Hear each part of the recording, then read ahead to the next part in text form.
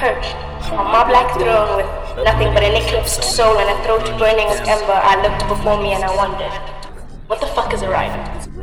I mean, we seek solace from conquered walls, we pray to open doors for freedom, we paint stardust and melancholy, and we beat our chest and cough up oblivion. What the actual fuck is a rider? If not, borrowed sin married to a restless hand, a hand bound to ink. If not, the last place words go before they sink, buried beneath 6 feet of ineffable filth.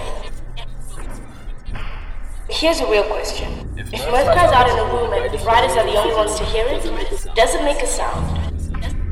Suffering is art. Art is laudable.